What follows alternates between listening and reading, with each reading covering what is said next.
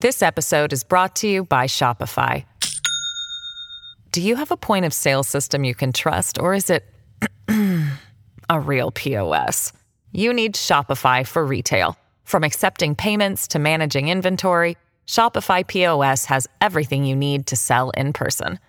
Go to shopify.com/system, all lowercase, to take your retail business to the next level today. That's shopify.com/system. Hello, everybody. This is Marshall Poe. I'm the editor of the New Books Network. NBN listeners like to read books and buy them. So we thought we'd tell you that right now, our friends at Princeton University Press are having a remarkable site-wide sale. You can get 50% off books, including ebooks and audiobooks, with the code 50, F-I-F-T-Y, at checkout until May 31. You can save some real money on Princeton University Press books. I encourage you to go there and check it out.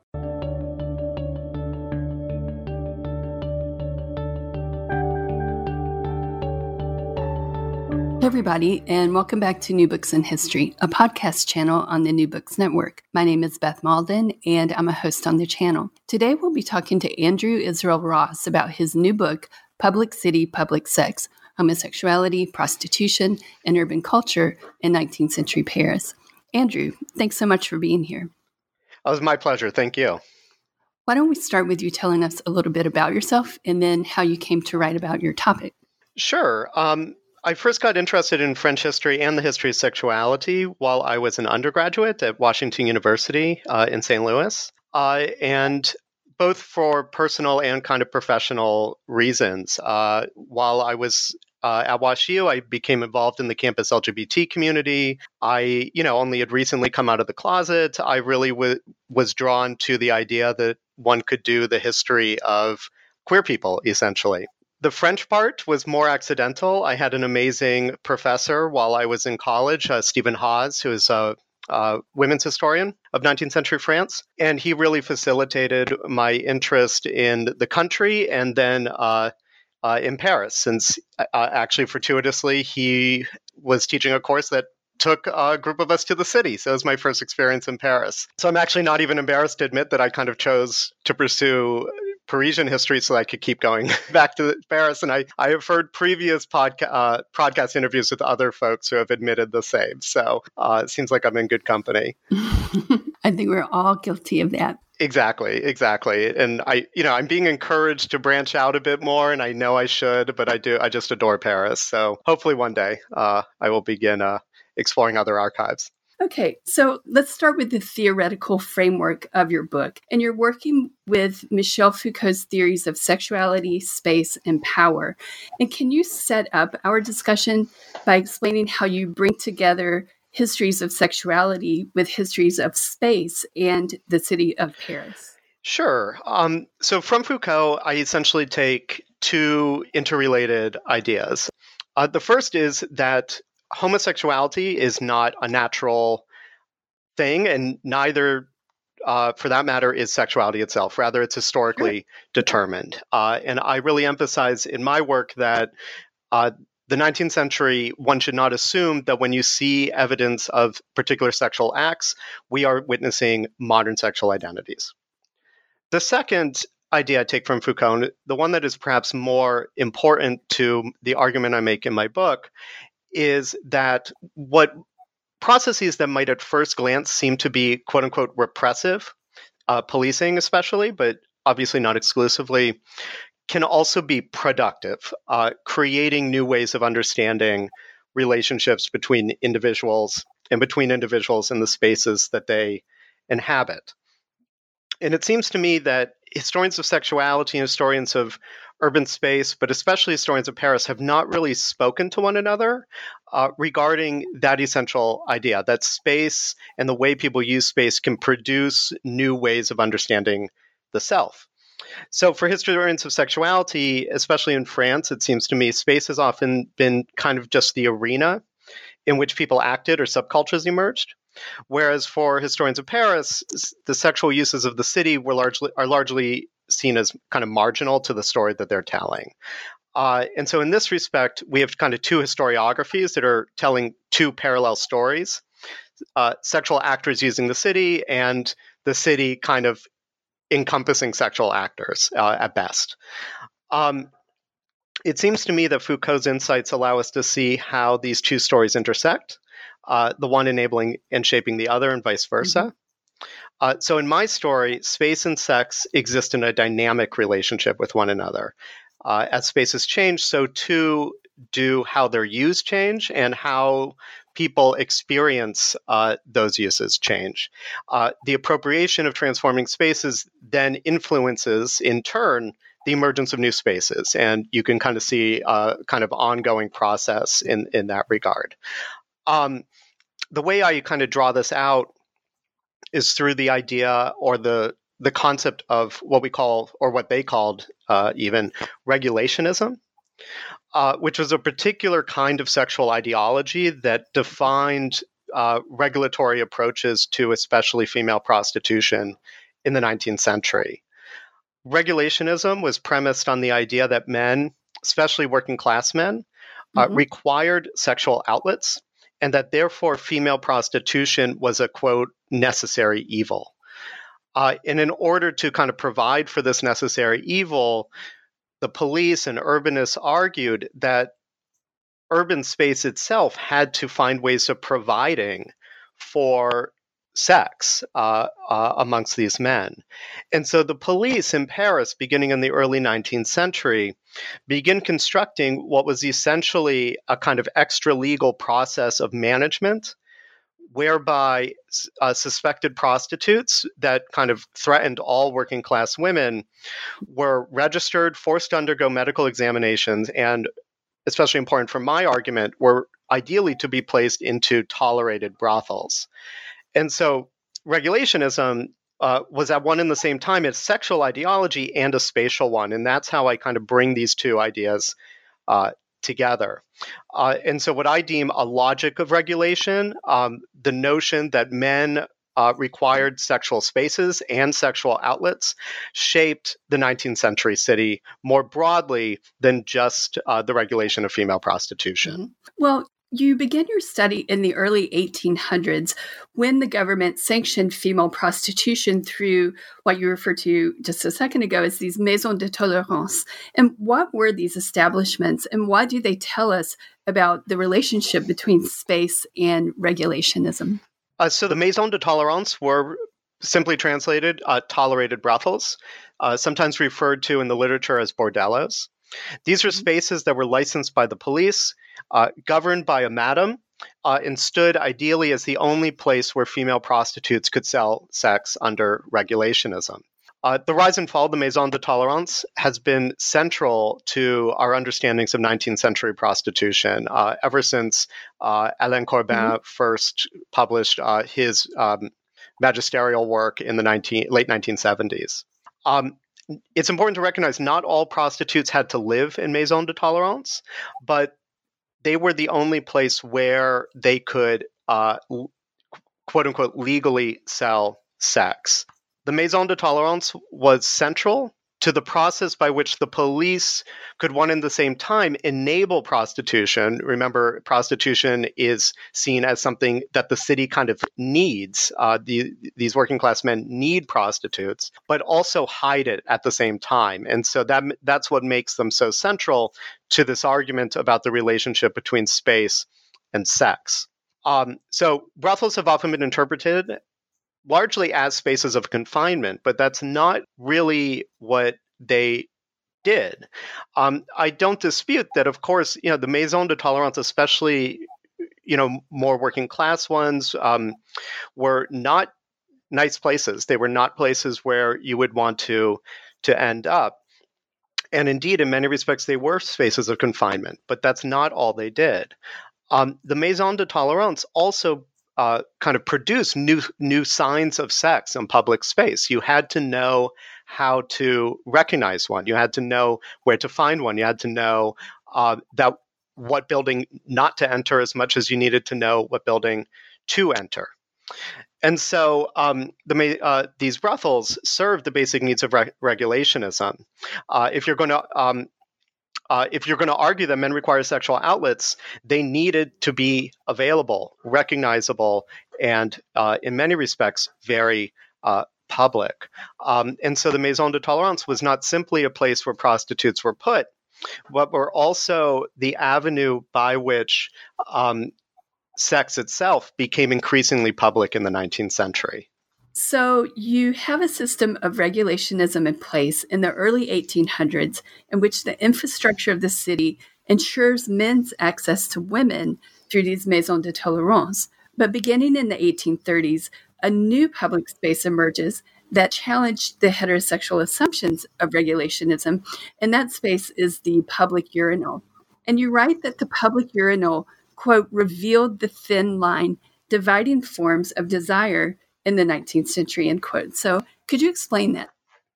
So basically, in every major Western city, public urinals have been significant spaces for men who sought sex with other men, to meet, to find short and long-term partners, and to simply have sex amongst one another.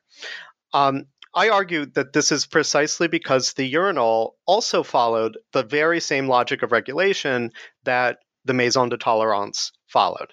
They had to be plentiful, innocuous, but also recognizable to those who sought them out, supposedly for appropriate reasons, urination in this case.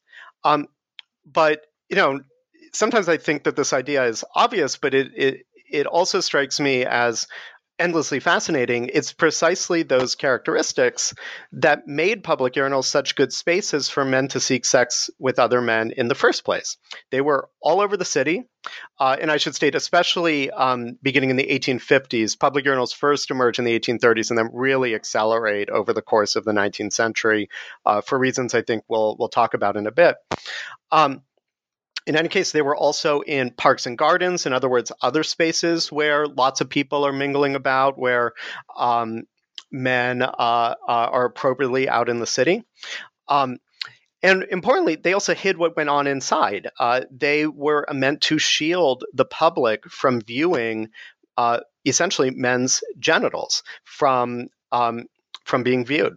And they were finally also spaces where men were expected to congregate together, right? They were one of the few spaces in the city where it was okay not only for men to be just interacting exclusively with one another, but even to be interacting with one another while revealing their penises, their genitals. And perhaps it's important to note, facilities for women did not emerge until very late in the 19th century, 1880s, 1890s. There will be public urinals for women available as well. In any case, you have a situation where public urinals are providing spaces for both, men who were there for quote unquote the right reasons, right? Men who wanted to urinate, but also men who wanted to have sex with other men. And they're intermingling, they're interacting with one another in some sense, despite themselves. And this creates a problem for the police. The police are tasked with managing how public space is used, and they therefore have to distinguish between who was using the urinals as intended and who were not. And what ultimately I argue in the book is that they were essentially unable to do so, that their attempts to figure out who was there for the right reasons and who was there for the wrong reasons ultimately was unsuccessful. And importantly, one reason it was unsuccessful is that even those who were arrested and assumed to be engaging in acts of what the 19th century police called pederasty had a ready excuse for why they were there. They basically would often say, oh, I was just checking things out. I was there because I was curious. And I'm really struck by the common use of the word curious to describe these men who are caught in public urinals, because it, for me, indicates that the urinal itself kind of was an enticement, almost like the brothel, that they kind of understood what happened in public urinals. They would see a public urinal and would almost describe themselves as being drawn in despite themselves. And so just as the kind of appearance of maison de tolerance, of brothels, could give rise to heterosexual sexual desires, the urinal could give rise to homosexual desires.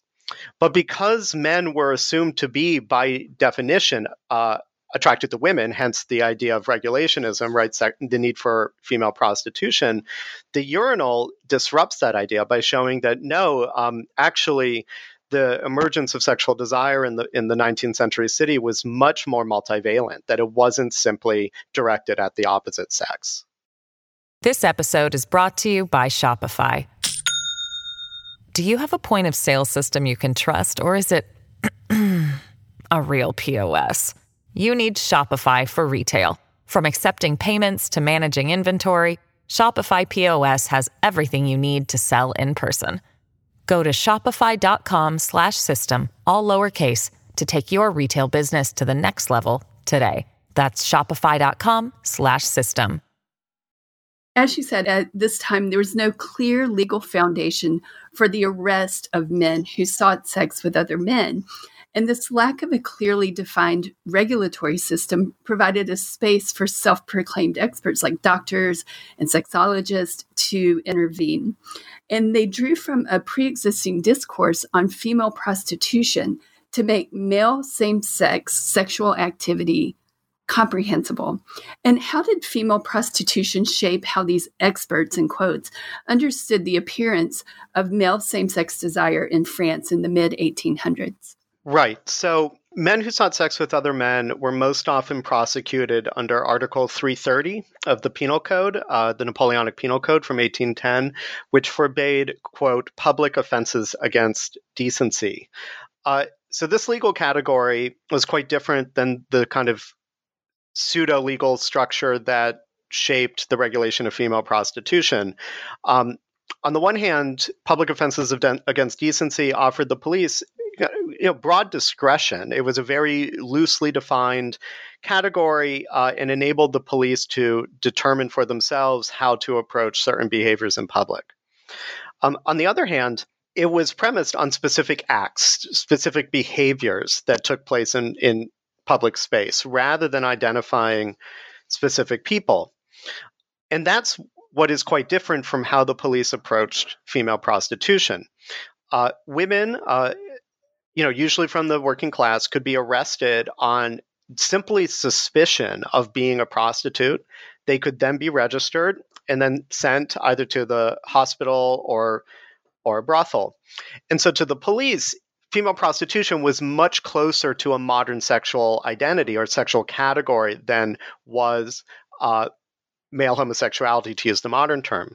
Once a prostitute, essentially always a prostitute. And that's despite the fact that there were legal processes for prostitutes to leave the rolls, to get unregistered, but most did not actually go through that process. And so the police had a pretty hefty set of authorities over working class women, which they would have liked to replicate for men who sought sex with other men. In other words, to kind of apply to men who sought sex with other men the arbitrary authority that they had over women that they deemed simply suspect.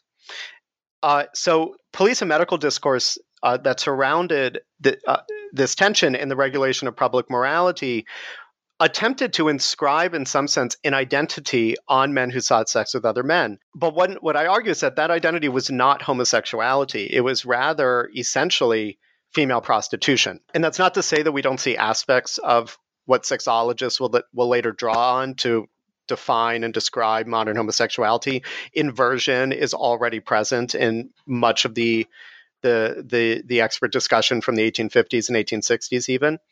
But essentially what they wanted was a sexual identity that they already knew how to police, the female prostitute.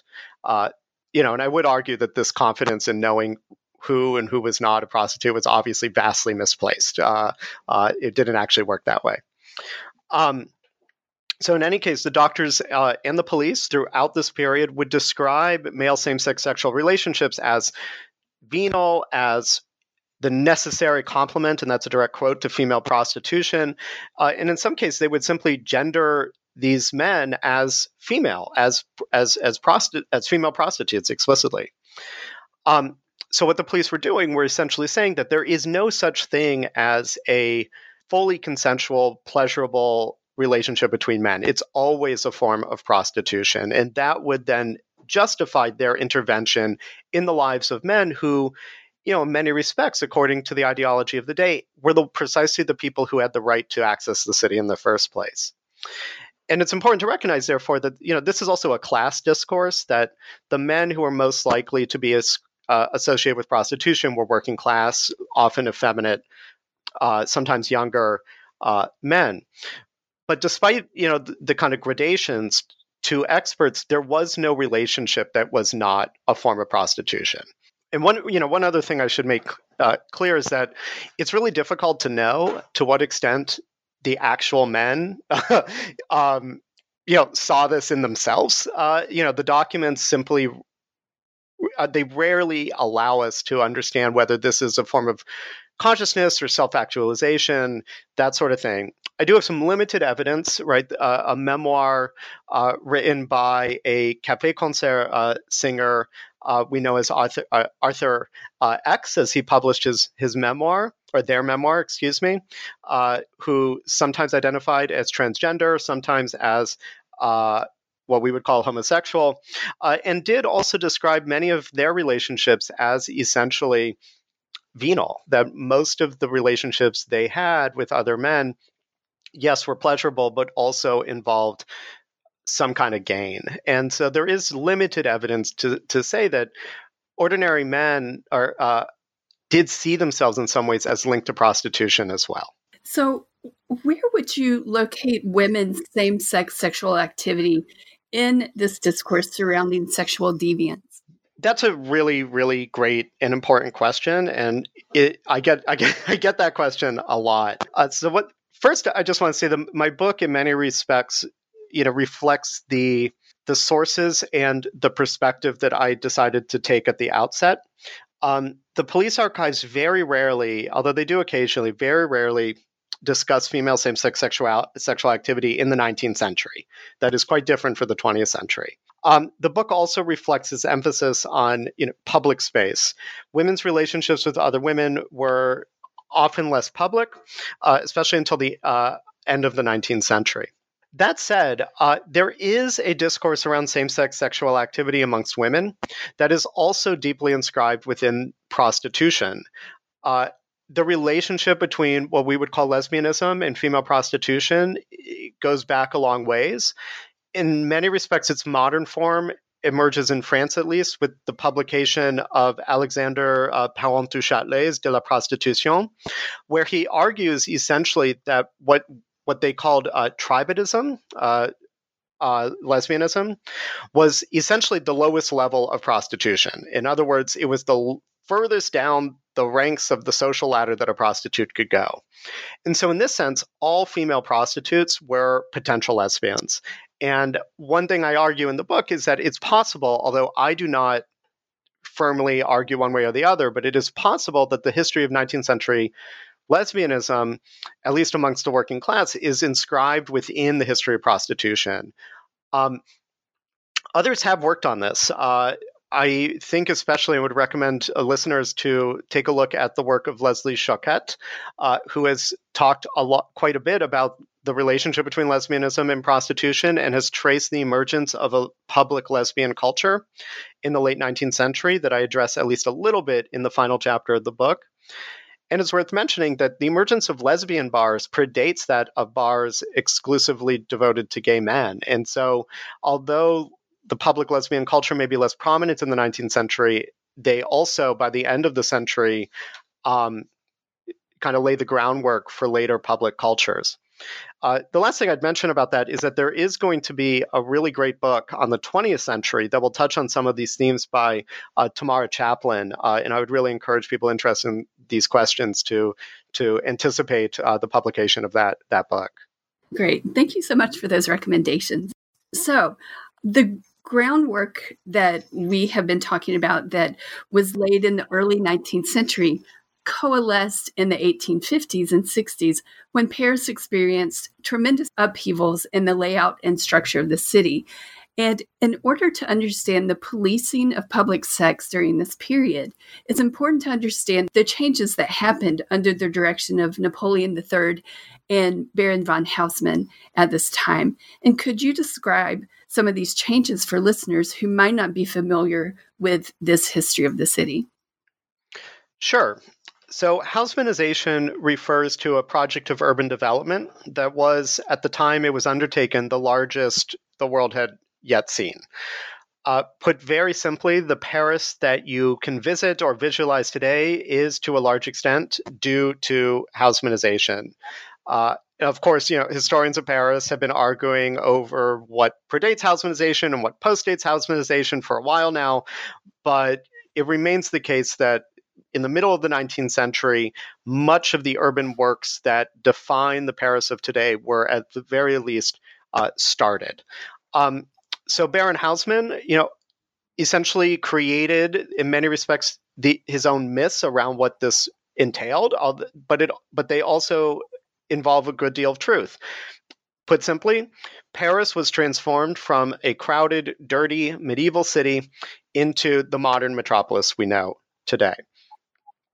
Haussmannization, this process entailed a number of interrelated projects that revolved around a central goal that is defined, and I'm paraphrasing here, by David Harvey, as the circulation of air, goods, people, and capital about the city. So circulation and movement of all kinds of natural and man-made phenomena were at the heart of this project. So during Haussmannization, miles upon miles of new boulevards were built, slums are destroyed, and the land given over to private developers to build new apartment buildings. The Paris sewer system is overhauled.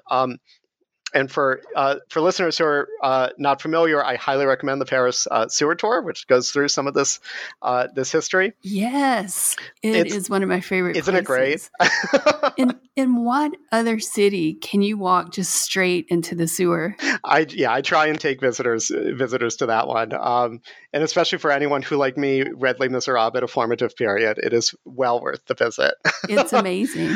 And actually, I mean, bringing up Hugo is a good point. Like there were many critics of Haussmannization at the time, and some, argued that what Haussmann did was essentially change the character of the city, that he made it regimented, he made it too straight, he literally and metaphorically, he gave it over to capital and investment, and not, and reduced the power of the actual people who lived in it. But recent histories of Paris, and I include my own work in this group, have tried to challenge that kind of top-down view of Haussmannization, and instead have tried to emphasize how this whole process of redevelopment did not only entail like new systems of control, but new opportunities for people to kind of make the city their own.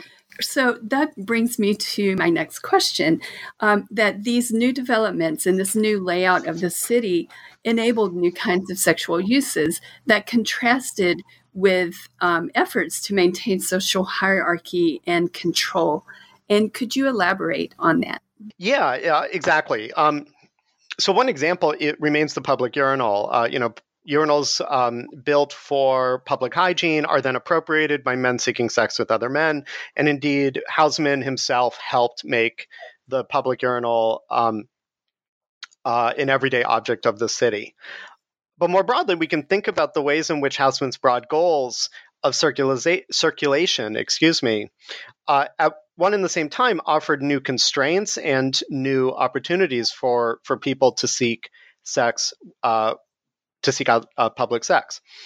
So ultimately, Haussmannization entailed opening the city to new constituencies to move about public space.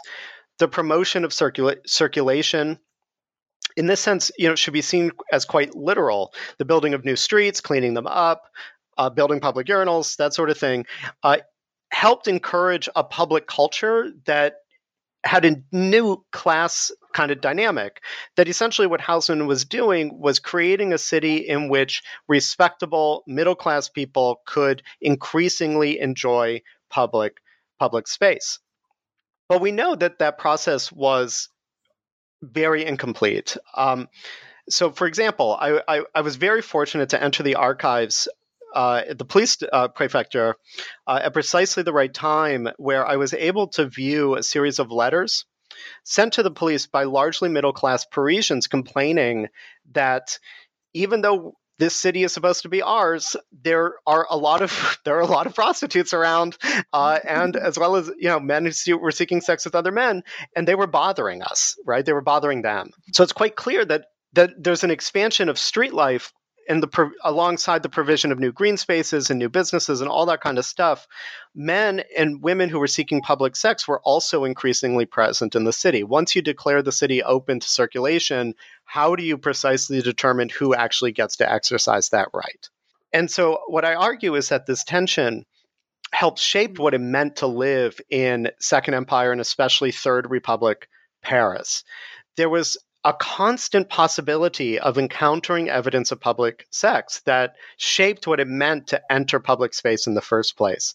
And it forced middle-class Parisians to respond to sex, to understand what its presence meant to them, and what possibilities public sex held in the public city.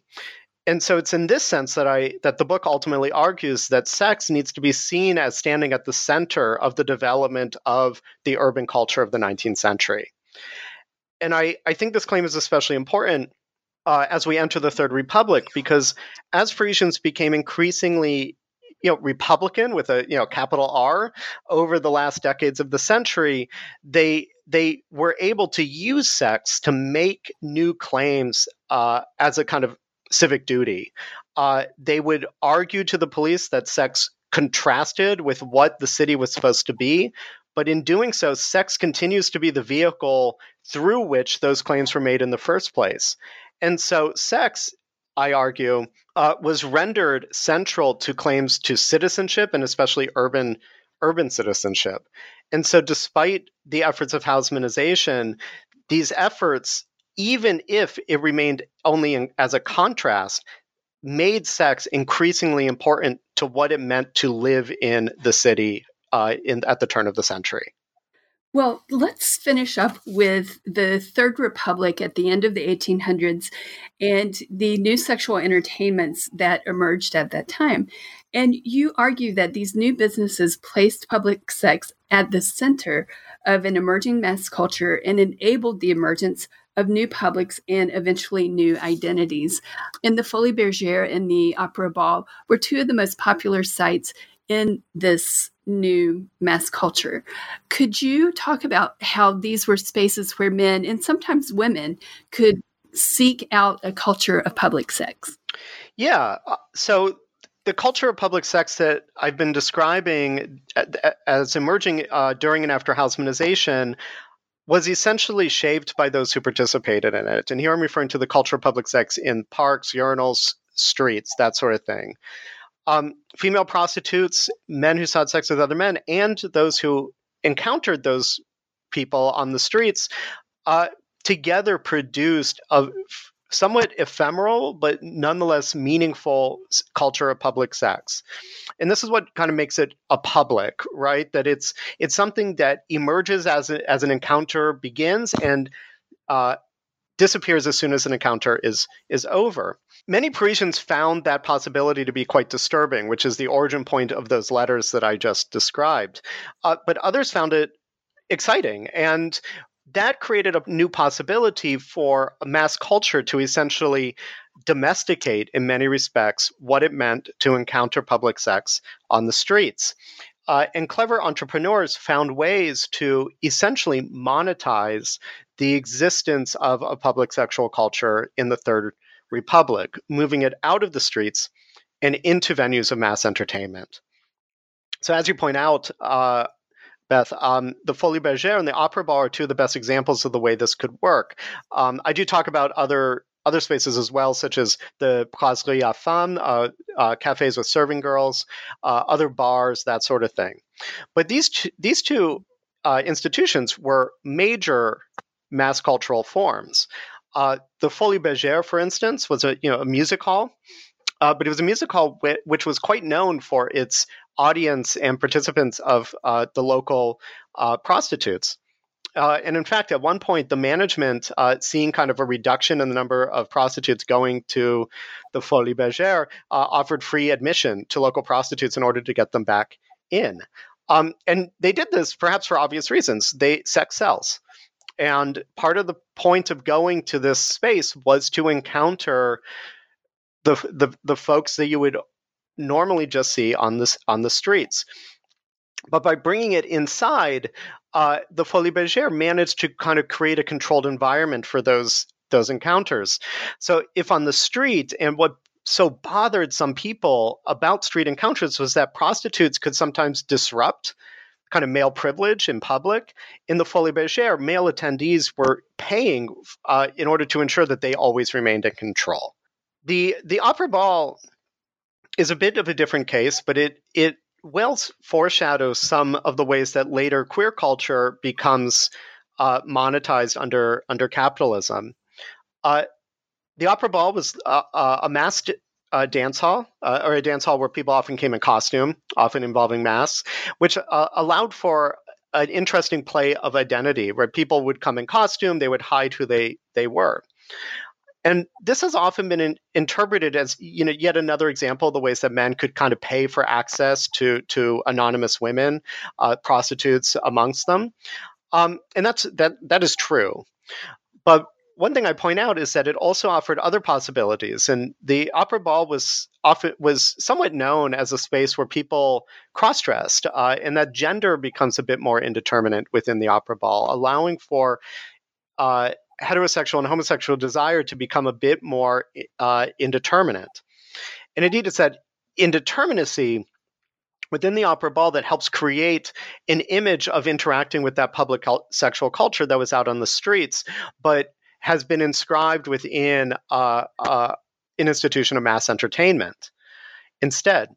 So in this sense, the book kind of concludes with the emergence of a mass culture that is premised on sexual availability, but one that has reduced the power of the very people who had created a public sexual culture in the first place. More and more people are now going to be able to participate in forms of public sex in many respects through new kinds of identities, lesbian, gay, for instance. But on the other hand, it also involved the increasing inability of those on the margins to really control the contours of what a public sexual culture would mean. Andrew, I've really enjoyed talking with you today. I think your book is a really important addition to the histories of sexuality and, of course, the history of Paris. And thank you so much for being here. Oh, thank you. I really appreciate it. We've been talking with Andrew Israel Ross about his new book, Public City, Public Sex, Homosexuality, Prostitution, and Urban Culture in 19th Century Paris. Thanks for listening to New Books in History, a podcast channel on the New Books Network.